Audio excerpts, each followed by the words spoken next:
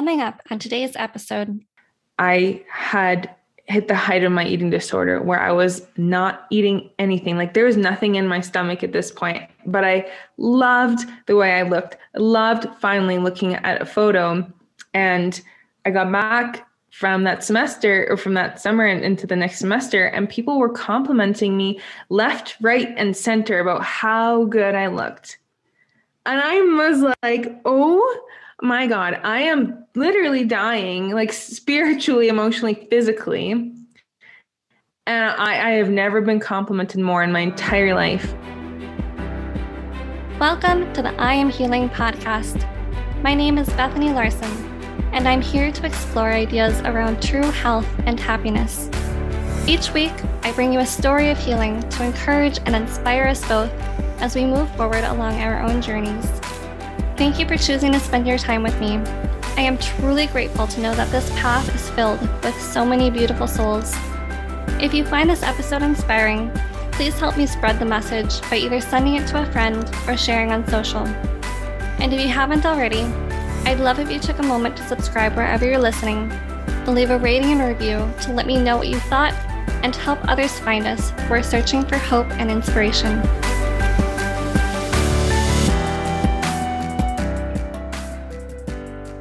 Today on the I Am Healing podcast, it's episode number 5 with Selin Bilgin, who shares her story of healing through insomnia and bulimia, as well as her passion for healthy periods.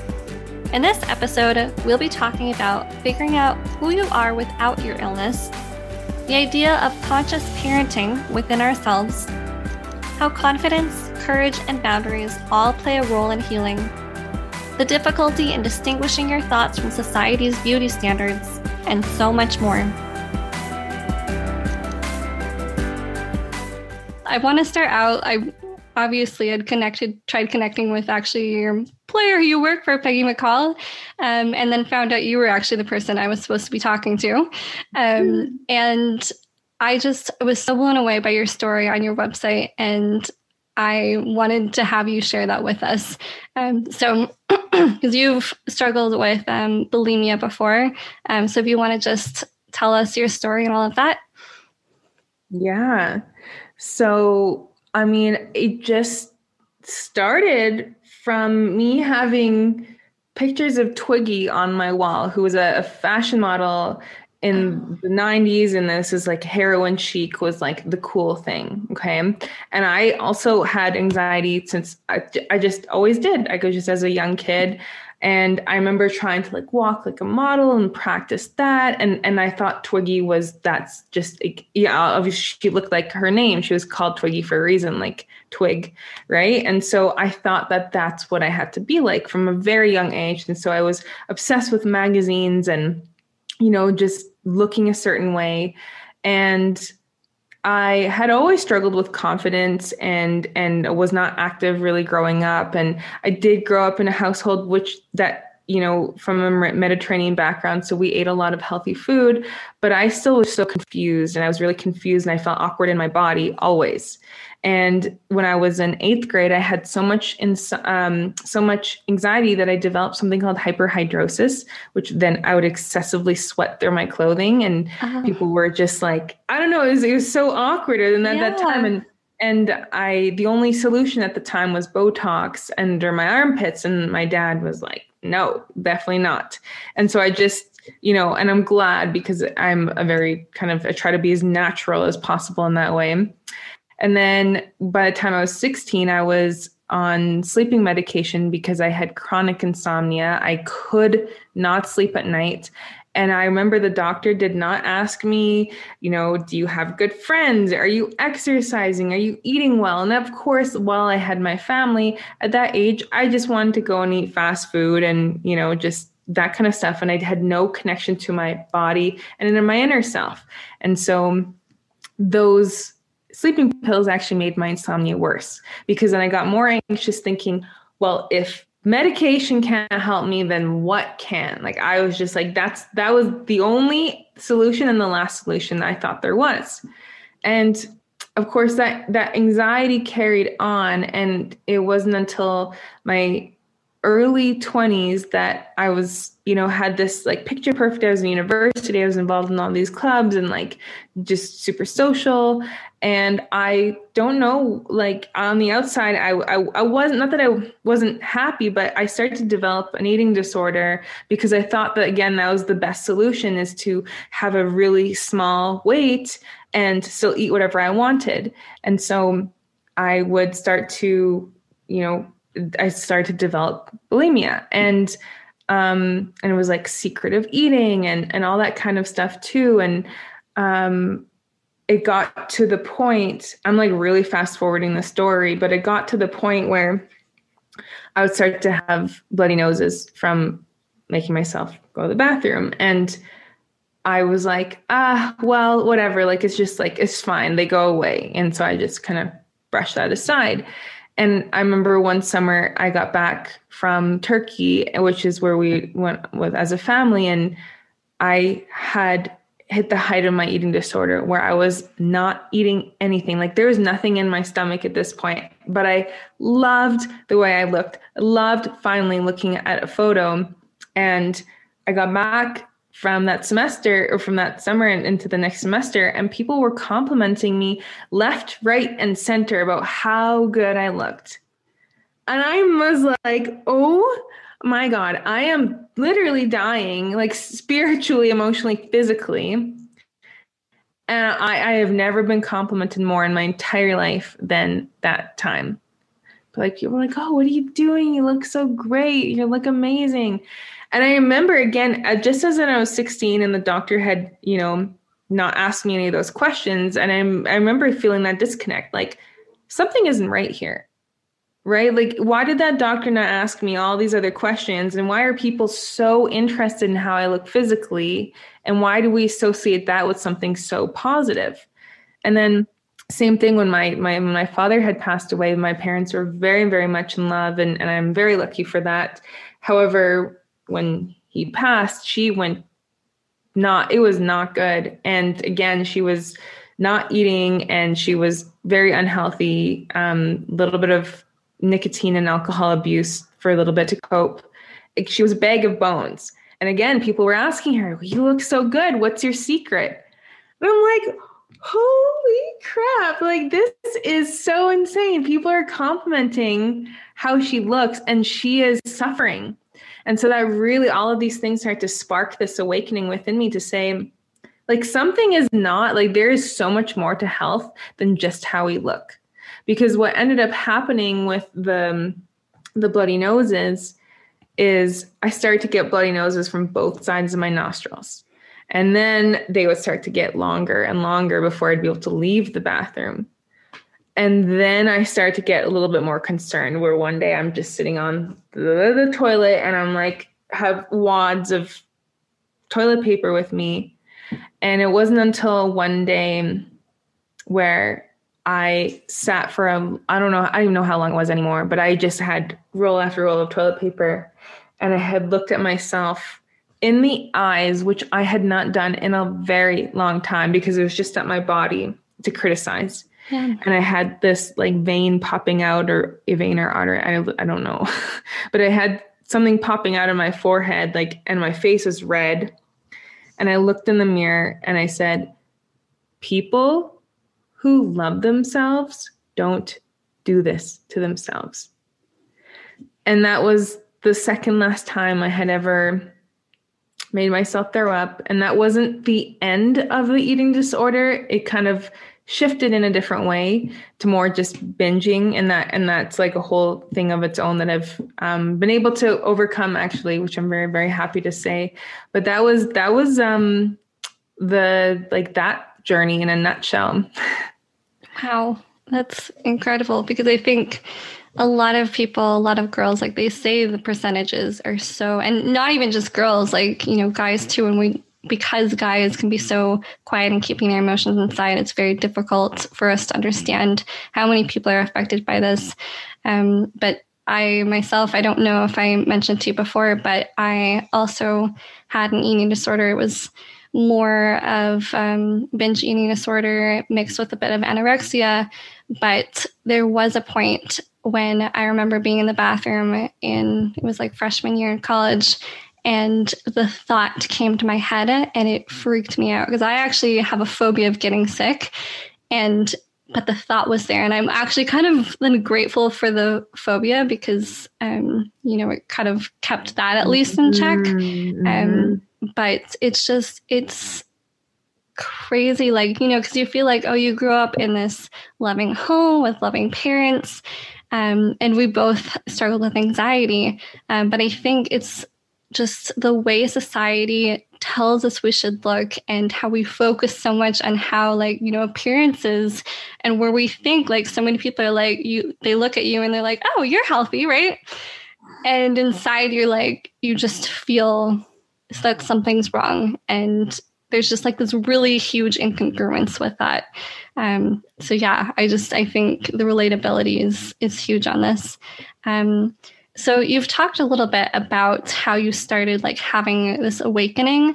And I'm curious with this, was it just because I think one thing you talked about was that idea of when you had the insomnia, and actually, can I ask how long did that last, the insomnia? Because you felt hopeless at that point.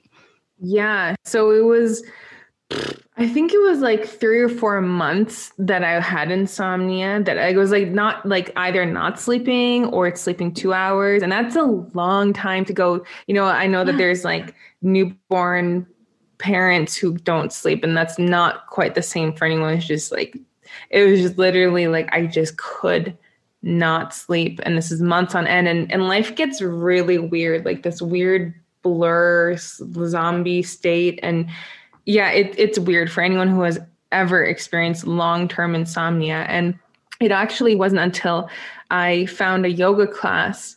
And this is before yoga was there's lots of yoga studios and everything. This is when I was in high school. And so I found a yoga class, and then that started to make me realize the power of my breath. And then I was able to calm down a little bit and then rest the mind a bit. And then that made me start to realize, oh, the food that I eat makes me feel different things and feel a different way. And so I think it was very shortly after, going to yoga on a weekly basis. And it wasn't the same kind of, it was almost it was such a wholesome kind of, not a yoga studio thing now, where it was just all of us in a circle and this older woman taught it. And it was very gentle. It wasn't can you bend backwards? It wasn't even, I feel sometimes the yoga studios now can be almost competitive in a way, where this one was really just gentle and down to earth. So it didn't take long. It did not take long. And I sleep like a baby to this day. Wow. That's amazing. Do you feel like the yoga then helped you with anxiety overall, just learning how to breathe and connect intuitively more? I feel like that's kind of what happened, is that intuition started sparking. Exactly.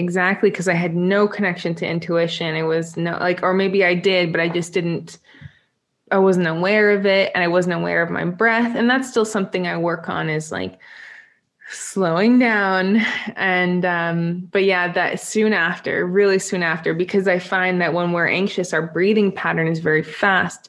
And when we're sleeping, it's very slow and rhythmic. And so I didn't realize I could control my breath. And so when I started to learn that I could do that, I was like, oh, all right. Next thing I know, my head hits the pillow, and it doesn't take long.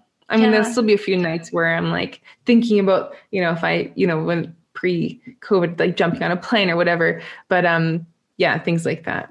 Yeah. Wow. I think that's actually really interesting just to think about, from how I've experienced things as well with my anxiety, and how, I don't know if you felt the same thing, but my anxiety always seemed to get worse at night because there was more room for my mind to just start going on this wheel of things. And yeah, I don't know. I think for me, I accidentally fell into this idea of dreaming about things, daydreaming while I was supposed to be night dreaming. And so I think that really helps with my anxiety. But you're right, it can be I don't know, that place where you lose hope. And I feel like I was kind of in that place, but it was more just, I didn't know what to do when I was younger, when all of it started, because it was probably when I was 8 and 9 where like the anxiety really got bad, and I couldn't sleep. And so I thought something was wrong, and like, just that whole thing. But that place I think is so interesting where you lose hope. It's just a horrible place to be in, but it's like sometimes I don't think healing needs to like happen, like it can only happen when you lose hope. But I think when you lose hope, it's like almost all the expectations have to fall away. And I think maybe in a sense, I don't know, I'm curious what you think. Maybe in a sense, we like our expectations are gone and we're more open to just like seeing things.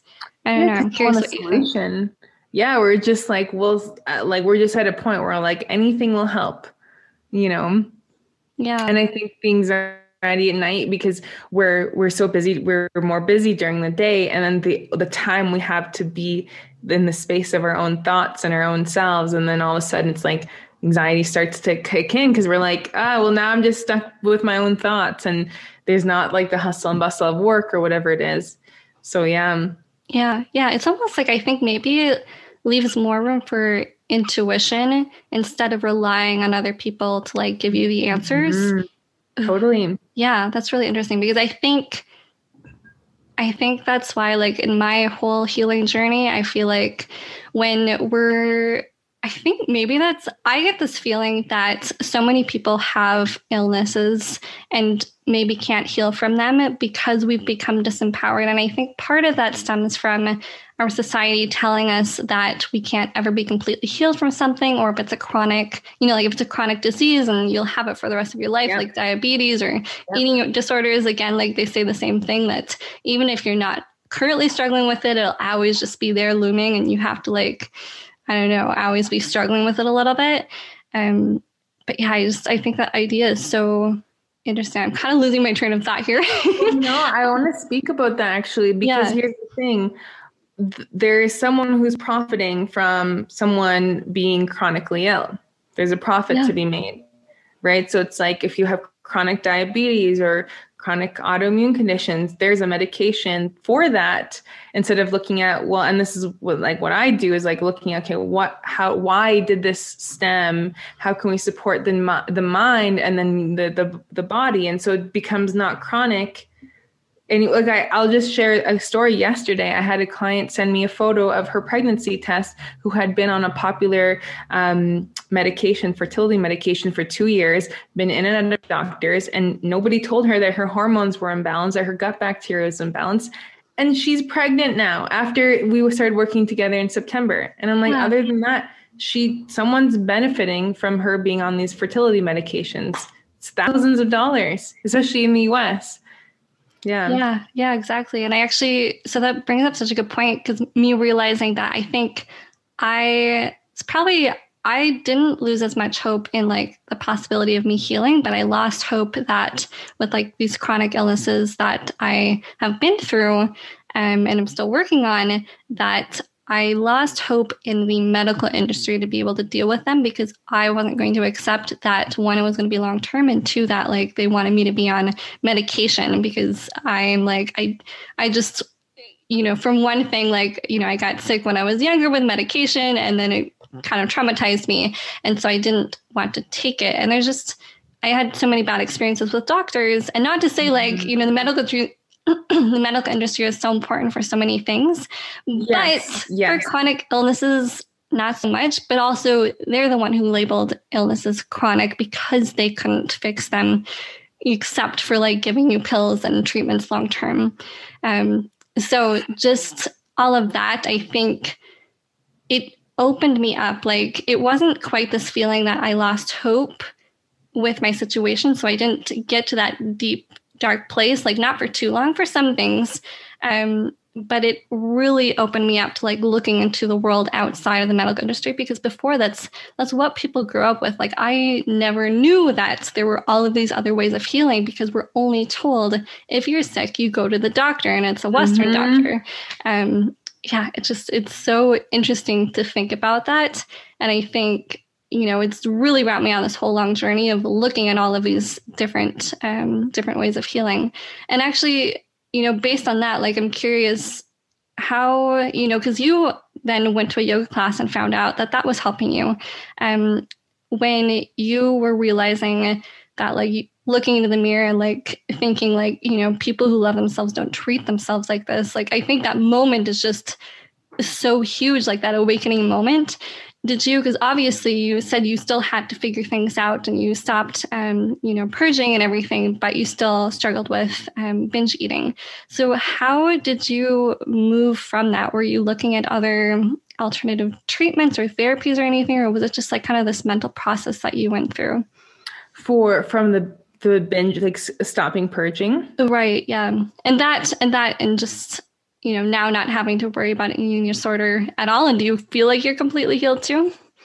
Yeah, good question. So, oh my gosh, honestly, I do feel like it was a mental thing for the purging. But it's easier said than done, because obviously there's times where it's like it's a habit, it becomes involuntary. And that was the scary part, where I was like, oh my God, I don't even need to force this anymore. It was starting to just automatically happen after I ate. So, and I knew enough. I'm like, this is not the route I want to go. Okay. Like I knew that. For that, it was more mental. The binging was less mental. I do feel like everything, especially in my practice, everything has a mental, spiritual, physical component. With the binge eating, I do not do that anymore. And that is a miracle, because I would be proud and like excited if I didn't binge for like a night or two. Like that would be a huge win for me. But then I kind of knew that it was going to happen again. I didn't know like how to like guarantee that it wouldn't.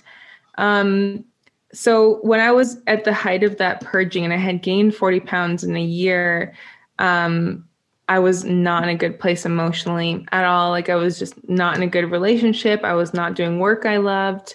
I was living in a basement suite. I was not living in the right city. And like, there's just so many things that were unaligned. And obviously, and then I had this like huge, and even so I started to like let go of some of those things, like the relationship, and I moved to a new place. But then there were still things that I had where I went on so many different kind of diet plans, whether it was like raw vegan or keto or high fat, low fat, high carb, banana island, like all these things. And I know you nod in recognition, my friend. Yes. Yeah. So I started to do more of the emotional stuff, a lot of emotional healing. And then I still realized like I had this hunger, like I had this insatiable hunger. No matter how much I ate, I was still so hungry. And that's why I believe it's so much more about food. That being said, the thing that helped me the most with binge eating is learning how to eat, because I didn't know, like I thought I was like, oh, I was fasting. And so I like would just like start fasting and then be like, okay, like this is what the new weight loss thing is. And then fast and then hit workouts or fasted cardio. Like I did all of that. And that actually would drive my hormones into just chaos. And I had no idea about it until one time I started to, for an entire year, I got my period 4 or 2 times in a month. Wow. And so like and that's actually why now I have like amazing periods. I wrote the book, The Painless Period Guide, by the way. And really? I'm going to check that out. That because it's like, it's all been this whole journey. And so coming back to your original question, I love talking about periods and things and menstrual health, but so that was all creating havoc on my hormones. I didn't know why. And so the ladies listening out there, don't necessarily recommend fasting, because it's mostly those studies are done on men. And so anyway, what helped me is I had always wanted to go to be a nutritionist, and I found out through just because I had such a punishment-based relationship to food. Like if I ate this, then I have to exercise this much, or if I ate this, I couldn't eat later, or whatever it was. And that actually all led me to binge eating at night because I wasn't eating enough during the day. My body was in starvation mode. My leptin and ghrelin levels and cortisol was all in disarray. And so I would just eat at night for emotional reasons, but also because my body was starving, right? Yeah.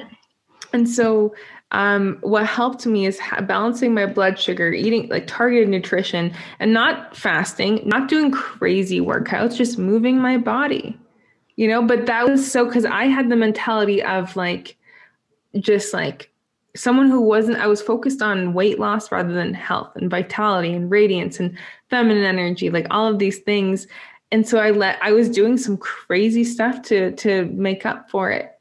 And it was like, so the balance in the mind and then the balance in the lifestyle, that all helped so much. And then, yeah, so that's been a huge win, balancing hormones, all of that. Yeah, that is, because there's so many things that come as side effects from having an eating disorder. Because for me, I thought it was great. I did not have my period for like a year and a half. And I was like, oh, I'm cool with this. And then going to the doctor, and they had actually a very good program. I went to the doctor at the school I was going to, and they were actually very aware of like, asking questions to see like to check for eating disorders, actually, because I went in for a strep throat test, and that's when they found out, and I started going to a program for it.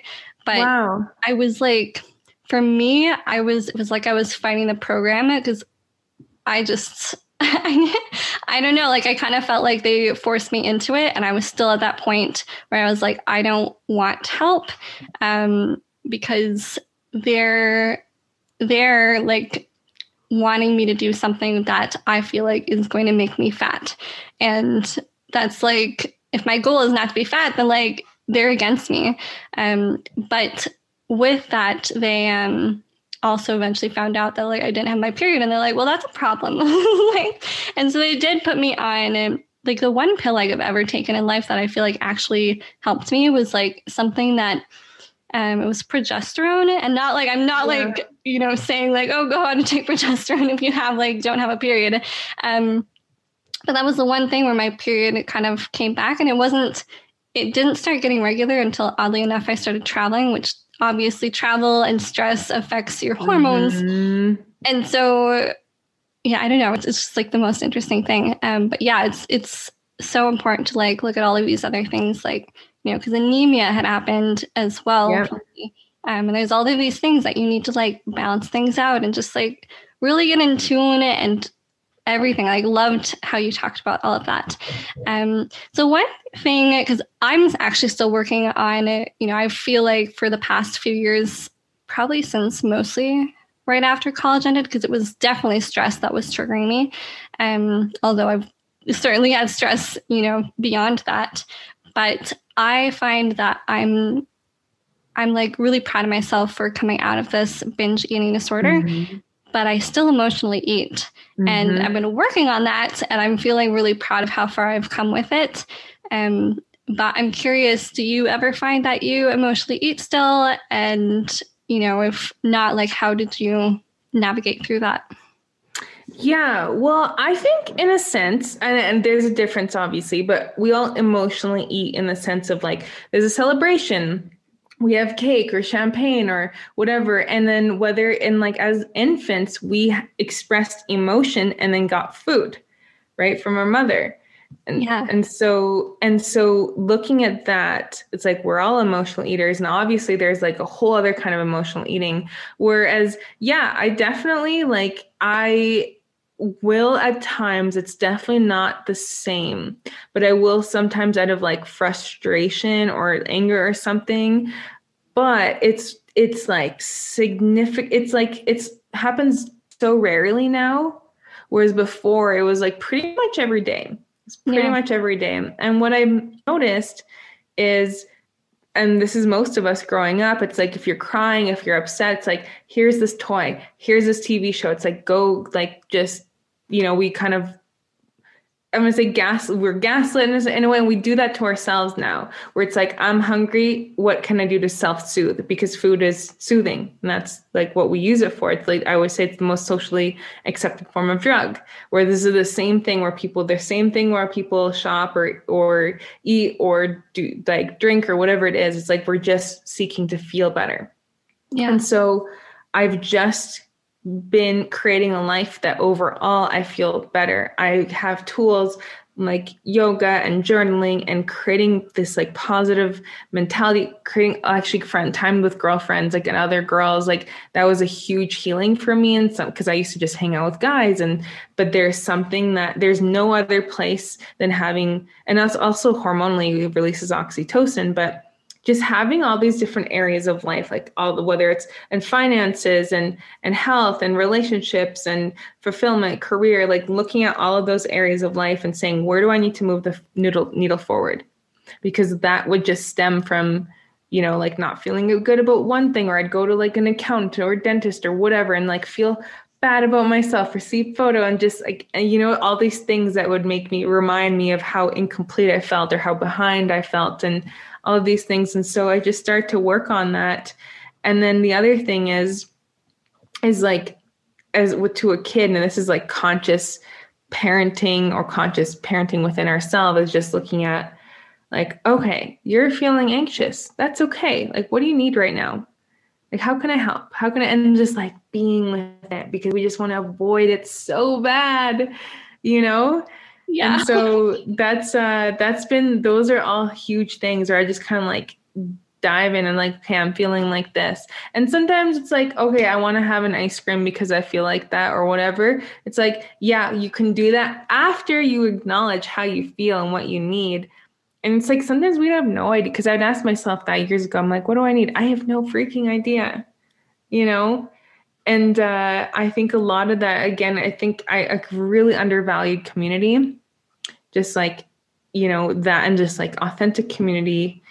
Having a purpose is also a big thing, because one of the biggest things I would emotionally eat without, I don't know, like, because I just felt like I didn't know my purpose, and I wanted to find my purpose. I wanted to know and like have something. And I, because I didn't have that priority of like, oh, I'm moving forward with my life, that would trigger binge eating for me. Like, I don't know if it's different for other people, but like that, having a purpose, knowing that I came here for a purpose, but not knowing what that looked like, was extremely stressful for me.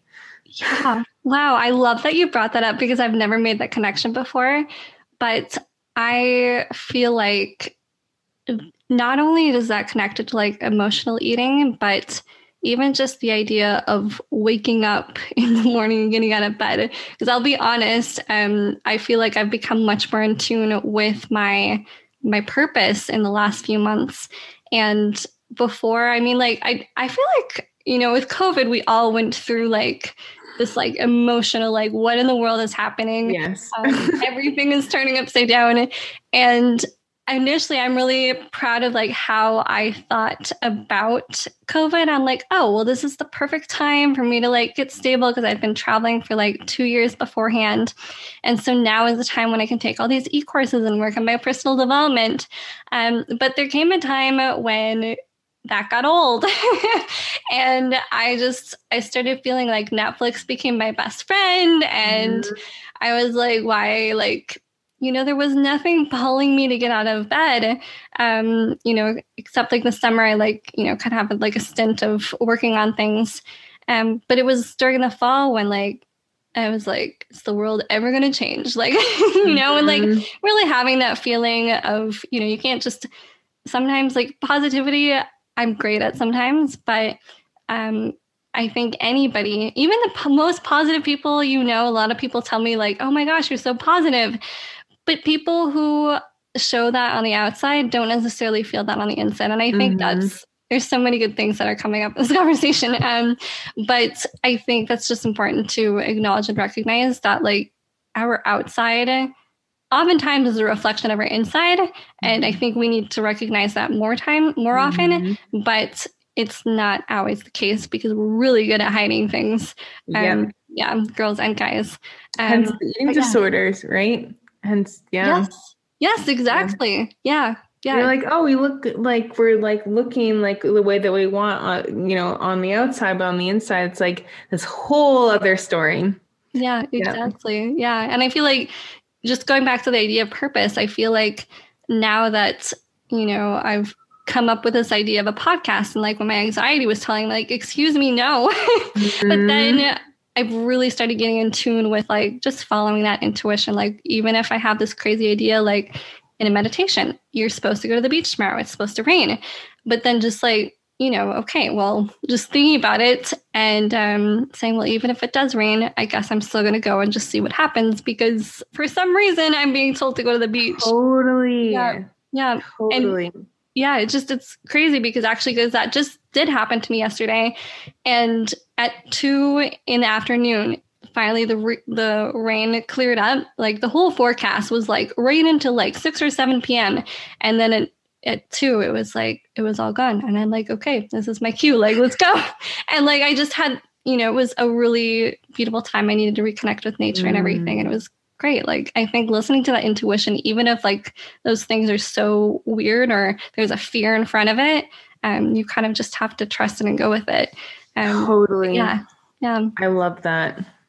So there was something about perception that we were kind of touching on a little bit when you're talking about all of these different areas that need to be balanced and feeding our emotions in a way without food. I'm kind of curious if you can touch more on that idea and how you then had to shift your way of thinking around a lot of things in order to like, oh, like I can make myself feel better. Because there's this hunger that I think we get confused with our actual hunger. So there's an emotional hunger and a physical hunger. Totally. And I think a lot of times, because like when we're younger, it's like, I remember my mom telling me, oh, stop crying because like you'll get sick or something. And then like, I literally just realized that a few days ago, I'm like, is that why I have a hard time crying? And I'd rather eat my emotions because somebody like my mom told me to stop crying. Yeah. And it's almost like it makes you think about, eventually, like people want to become parents and realize, okay, well, sometimes when you're parents, it can be so difficult. Like I'm not a parent, but like I can only imagine, the stories that you hear, parents just feeling run down and needing to just like wanting the kids to be quiet. Yeah. But I don't know, it'd be interesting someday to talk to somebody who like has, it's not like parents don't have an awareness, but just to think about ways in which like you can still have the peace, but also provide the kid with what they need and allow them to feel their emotions. And maybe going back to the idea of the way we think about things, maybe it's more of the way we think about things. As I think society doesn't help a lot of times when they're like, oh man, your kid's crying. Like, are you not taking care of it? Maybe the kid just needs to cry. Yeah. Totally. I am so of that camp of just like, sometimes you just need to cry. Sometimes you just need to like yell into a pillow and like just let that healthy expression, because here's the thing is like either we haven't seen healthy emotional regulation from society. You could tell like through what happened in COVID last March and like the grocery stores, like that's showing us where society is at with emotional regulation, but there's no one to blame because it's like we've never been taught, we've never really seen it. And so what I think it comes down to is having those tools. So like tools of like, what do we do? Because that's the thing. It's like the emotions feel so intense. And either if we've been told like, big girls don't cry or men don't show emotions or whatever, it's like all of a sudden this natural inclination to express the emotion is not there. And then another thing is creativity is like, we often leave creativity when we're kids, but then it's such a healthy way to express this emotion through singing or drumming or dancing or whatever. But we just, as adults, I swear that's how we get old, is because we just stop doing those things and that expression, right? And so having, so I wonder, like with parenting, like is it providing more tools? Is it providing like a journal? Is it and there's a place, and I think that's the thing too. And I'm not a parent yet, but I look at like, okay, if the child is upset, where is the space between like being the person that calms them down every time versus like, I'm here for you and here are some tools that you can use to like really understand your emotions. So, and it's like almost doing the same thing for ourselves. Like both are beneficial, like talking to a friend, talking to a counselor, versus like I think there's a space for both. And I think we need to utilize both. Yeah. Yeah, exactly. And as you were talking, it kind of made me think like, well, it's not like a parent, and actually sometimes it could be like, to stop them crying, you might give them like something to suck on, like a sucker. But I think, there's so many cases where there just isn't an option, like, stop crying.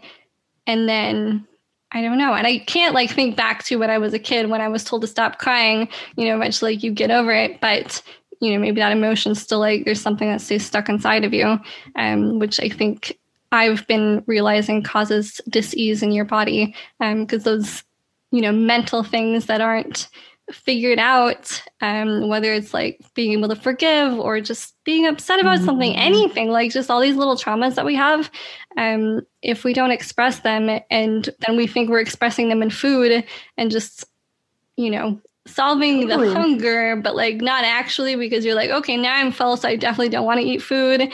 But then you just have all of this stuff and there's this, I don't know, there's this whole like headspace that you get into that's just a mess. Like I don't even know how to describe like the mindset that you get into when you are struggling with an eating disorder, but it's just, it feels so messy and something's wrong and you feel like you can't tell anybody and you just have to keep pushing through it. And then I don't know, for me, I felt like I was just trying to, I wanted to like help other people, and I worked in the service industry, and I found that was a really good way for me to focus on other people and not myself. And I think that's what probably made my anxiety worse later in the evening.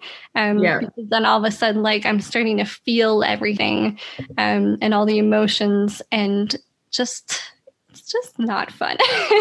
Well, especially like, as an empath, right? It's just like we pick up on other people's emotions and other people's fears, and like just like clearing that and cleansing that and just like having that, just like we take a shower, it's just like an emotional or spiritual shower too, which again, as tools, as empaths, we haven't necessarily been taught that.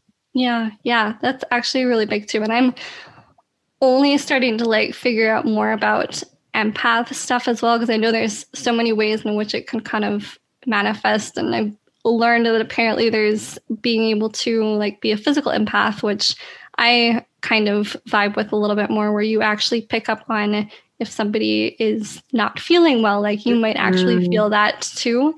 And it's just so interesting to think about it. And I don't have enough knowledge on it to like really get into it. But yeah, it's definitely something I want to get into more. But I was having a conversation actually to touch on that a little bit more with my friend yesterday, who is also an empath. And she was talking about how she kind of has to like shut people off sometimes when like, those emotions are coming in for her, because you don't want to have to deal with other people's emotions, and it can be very not healthy for you. But so we were kind of talking about the idea of setting boundaries for that, but I feel like boundaries, and I'm curious to hear what like you think on it. Like I think boundaries are something where it allows you to set something up like a protective barrier for you while you're like, it's almost giving you the space to kind of figure things out mentally. Because I think even as empaths, I think we can have like shift our paradigms and our way of thinking in order to deal with things better and be more in tune with our intuition, what we're feeling and what other people are feeling, and then somehow create maybe more of a mental barrier rather than like telling somebody I can't deal with you right now, but thinking about what they're saying in a different way or how they're acting or whatever you're picking up on. I'm curious if you have thoughts on that, because I don't know how far you've gone with empath's journey. Totally. Well, here's the thing. So when we put up boundaries, it's takes confidence to put up a boundary, right? And the confidence to say and to like have the other person's reaction despite, not affect our, and so when we look at confidence, it's like this like act of will, of act of courage. and so that relates to like whether if we look at the chakra system, for example, and looking at like the solar plexus.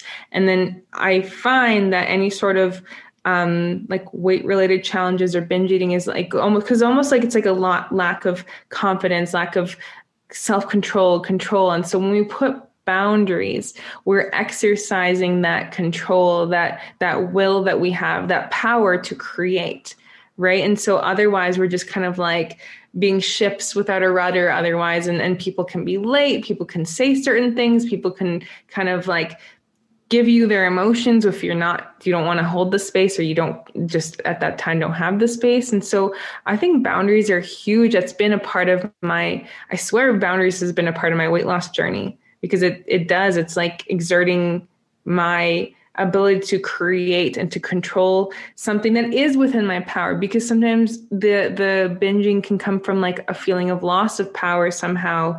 And a lot of the time it's beyond our control, or we just feel like we have no sense of control, but we do have a lot of, and like this creative energy. And I think when we overcome these things, powerful. I think it's honestly, I think for those of us who have experienced eating disorders, it's like our power has just been misguided.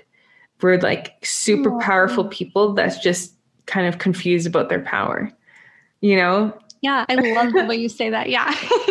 Yeah. So, yeah, I think boundaries, anyway, I really answer your question, I think boundaries are so important. And then that way, because here's the thing, it's like if we leak energy in that way, then all of a sudden we're tired, we don't have the time to take care of ourselves, whether it's meal planning or taking a bath or just laying on the couch.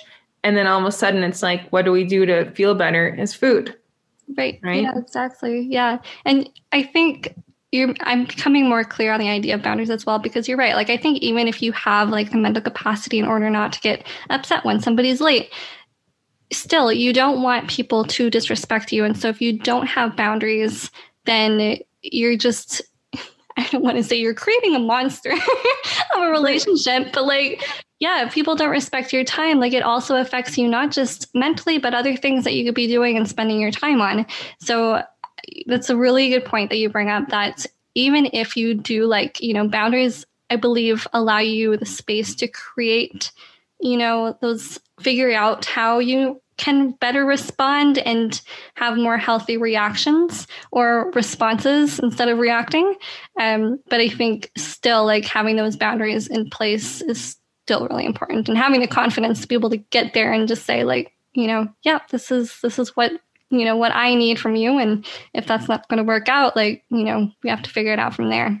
But yeah. Totally. And it's less about the other person, because boundaries protect our time. Like if I have I'm just saying, like if someone's booking a call with me and then they're going to be 5 or 10 minutes late, I'm like, I'm sorry, I can't have the call. Like this is the time slot I allotted. And then, otherwise, because it's like, it's protecting the creation that is my life. And when we put up the boundary, someone else might be upset at first, but then perhaps like when we are living in our true empowerment, even if someone has a negative or positive reaction, it's going to somehow awaken the fact of like, oh, maybe I need to respect my own time more, Yeah, exactly. And kind of remind them of their power. Yeah, exactly. I think it wakes not only you up, I think that's the whole thing. Like if you're working on yourself, other people are going to see that and start waking up themselves, even if it's a subconscious, Yes. Amen to that. Yeah. I think so. One thing we had a great conversation before we even started recording. But one thing we were talking about that I want to touch on was the idea of not healing, or just, so many people, in Western medicine, like they want the pill that's going to fix everything, that they don't have to deal with symptoms. And I think the idea is kind of interesting to kind of just like flesh out and talk about, where healing is more of this journey and people want the destination. But then it also kind of makes me think, just with that, where I've actually heard from people before that the excitement, like if you're going to go on a trip, the excitement oftentimes more comes from the anticipation of that trip than the actual trip sometimes itself. Like not in all cases, but I think sometimes, because it's the same idea with like happiness, that we think happiness is this destination and not the journey to it. And if the journey to happiness, I guess, obviously you're going to come from, filtering in and figuring out the happiness.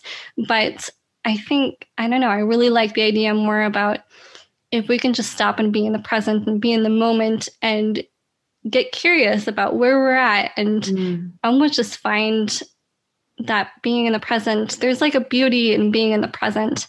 And I think just the idea of healing, I want to hear your views on that, just because I think when most people think about healing, it's like this arduous task and having to do things that they don't want. And maybe that's not the idea of healing. Maybe there's something deeper, why we need to heal in the first place. Okay, I love this question. And so I think, so we live in a society where everything is linear, right? Time, the calendar, like just life. It's like go to school, get a job, da da da da da. Whereas it's like actually kind of in a spiral, right? And this is kind of like the spiral of consciousness in that way too. And so it's like, we see here like history repeats itself, but then it's like we keep evolving in consciousness. And so I think, we have all these like these spiritual lessons that we came here to learn, and we just either keep repeating grade 1 and not learning from it, or being like, oh, I'm in grade or level or whatever of your own journey, not in anyone else's, but like I'm in level 3000 and I'm still, because I think we're going to just continually face these lessons and just get more and more powerful within that to evolve. And so to answer your question on healing, like I think healing, if we look at it as like an ever evolving lesson of our strength, of our courage, of our power, right? And so, for example, like I'm so glad we're doing this now so I can share this, but a month ago, I had hired a new personal trainer. I love working with a personal trainer. I love having someone tell me what to do for my workouts. And I've just found it to be an amazing investment of time and energy. And so however, I've gone to a really good place where I eat in tune with my hormonal cycle. I move in that terms as well. And I am active, but it doesn't have to look like a certain way. It's not like CrossFit or running or this. It's like, I love weightlifting. I love yoga. Those are consistent. But other than that, I just love moving my body. And so I had hired a trainer who, again, I was just like, I think it was more like an Instagram influence where I was like, oh, I want to look like her. She has like abs and like just like this perfect ideal dream body. And so even though I was like very like everything on like the signs of health, very healthy and feeling good and like looking in the mirror and be like, yeah, like I actually like how I look. Then of course I see like, I was like, maybe it's like a bit of Instagram comparison, maybe like just like being like, oh, I could lose like 5 pounds still, and just like having that like, and so I hired this trainer. She's lovely. Okay. Super lovely. When I met her in person, what I noticed like was while she looked in this certain way, there was other signs of health that were not there. Like, adult acne and like just like very like a lot of fatigue and hormonal imbalance just from talking to her. And I was like, okay, I think I'm getting to, it's like someone again might look a certain way, but then there's other markers of health that's not there. But anyway, so I was like, cool, like I want to do this program with her. She's a great trainer. Start to receive my meal guides, my meal plans, which are a lot different than mine. I do mine based off of specific nutrients, balancing blood sugar, balancing gut bacteria, where this is like just purely based off of calories and carbohydrate. And so what I found myself is eating like a lot of chicken breast, a lot of cans of tuna, and I love soups in the winter and lots of fresh, beautiful, abundant salads in the summer. And this is, I guess, technically still winter where I live, but so I was just like, no soups, nothing like that, just a lot of tuna, lots of cans of tuna. And I was like, oh no. I started to feel, again, like super triggered, super restricted, being like, And then I also like on the weekends would like have barbecue with Eric or just like or whatever, just, have like a local ice cream or whatever, just like enjoying my life as I normally would. But then I was like, oh no, not only that, but now I'm like messing up this meal plan. Now my progress pictures are like, and then I got into a place where I talked to my boyfriend. I was like, I can't, I'm not doing good. I was like, I had gotten so much progress and I was shocked at like, this is honestly just a few weeks ago. I was shocked at how familiar this was, but years ago, I'm like, I am having the same thoughts as I did years ago when I was at the height of my eating disorder. I was like, I literally had a time where I wasn't going to do it, but I was like, do I go to the bathroom right now? And I was like, oh my God. I was like, I thought I was over this. But then it was like this restriction. It was this lack of variety and nutrients. And I was like, I am not training for a fitness competition. This is my life here. This is not sustainable. And I was like, and so it was like my body was just starting to get stressed. And then I found myself eating more than I would have in the past, currently.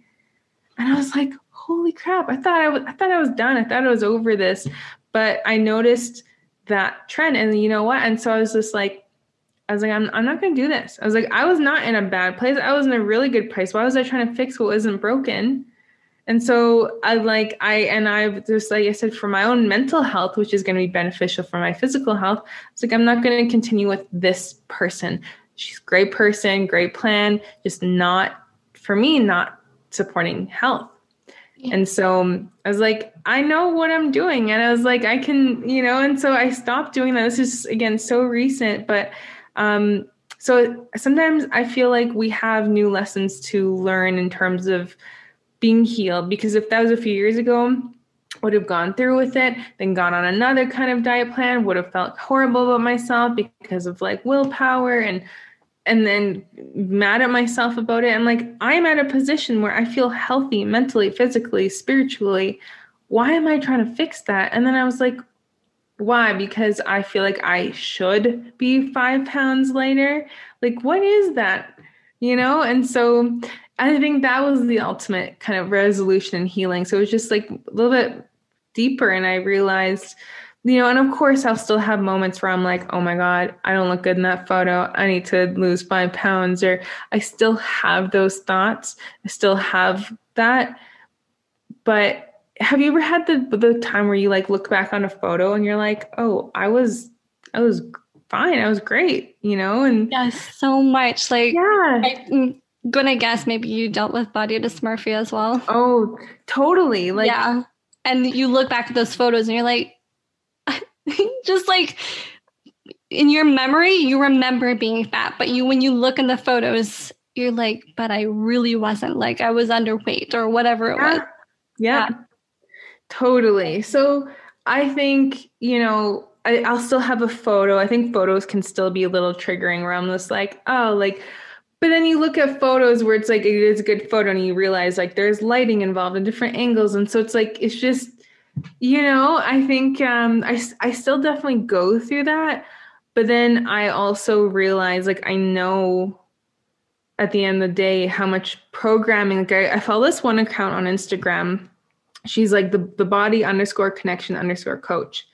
And she's like talking about, because obviously I wasn't around in the 60s, but she's like, in the 60s, the marketing was like, oh, have this vacuum and have this product and you'll be the ultimate housewife, and like that was like, then you'll be worthy. And then now it's like, make sure you have like this kind of butt and this kind of Botox and then you'll be worthy, and, oh, yeah. And even, I was in Italy a few years ago and I'm looking at the museum.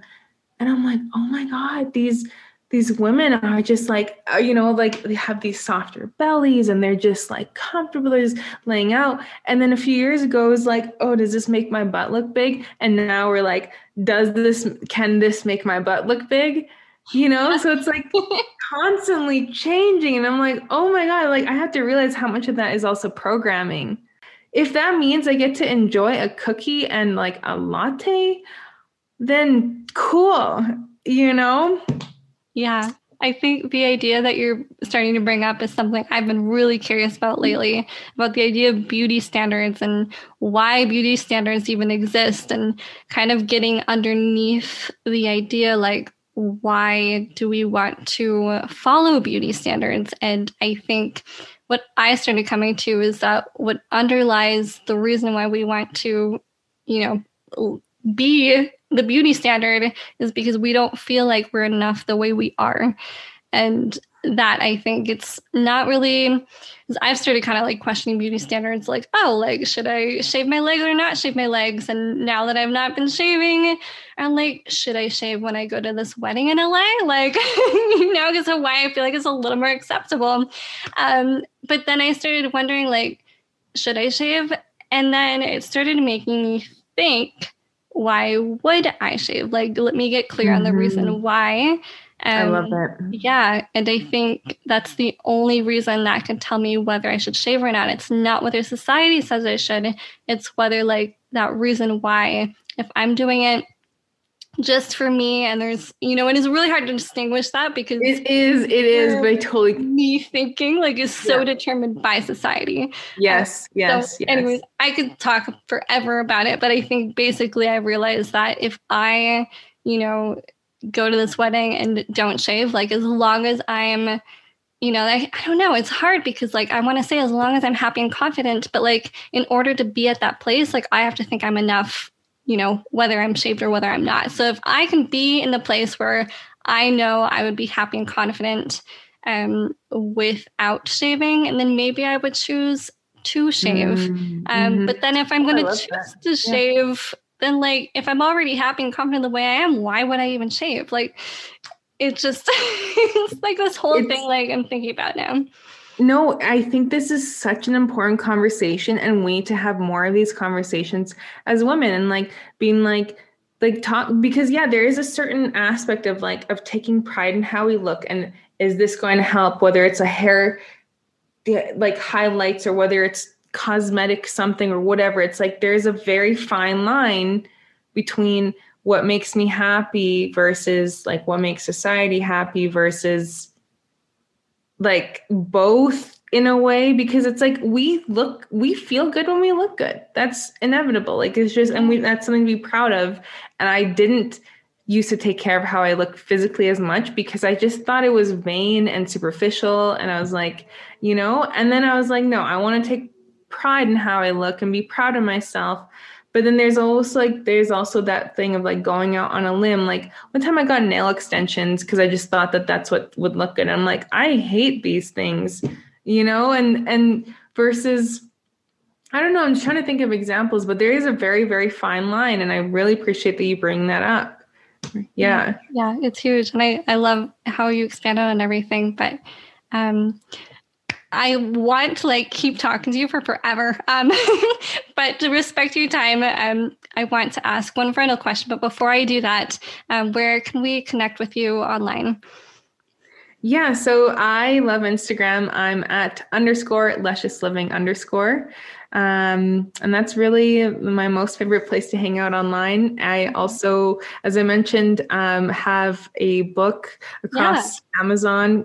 You can find it or you can look up the Painless Period Guide, and it teaches women how to overcome PMS symptoms like cramping, bloating, hormonal acne, all of that, as well as living in tune with our 4 feminine cycles. So that's the 2 best places online. Awesome.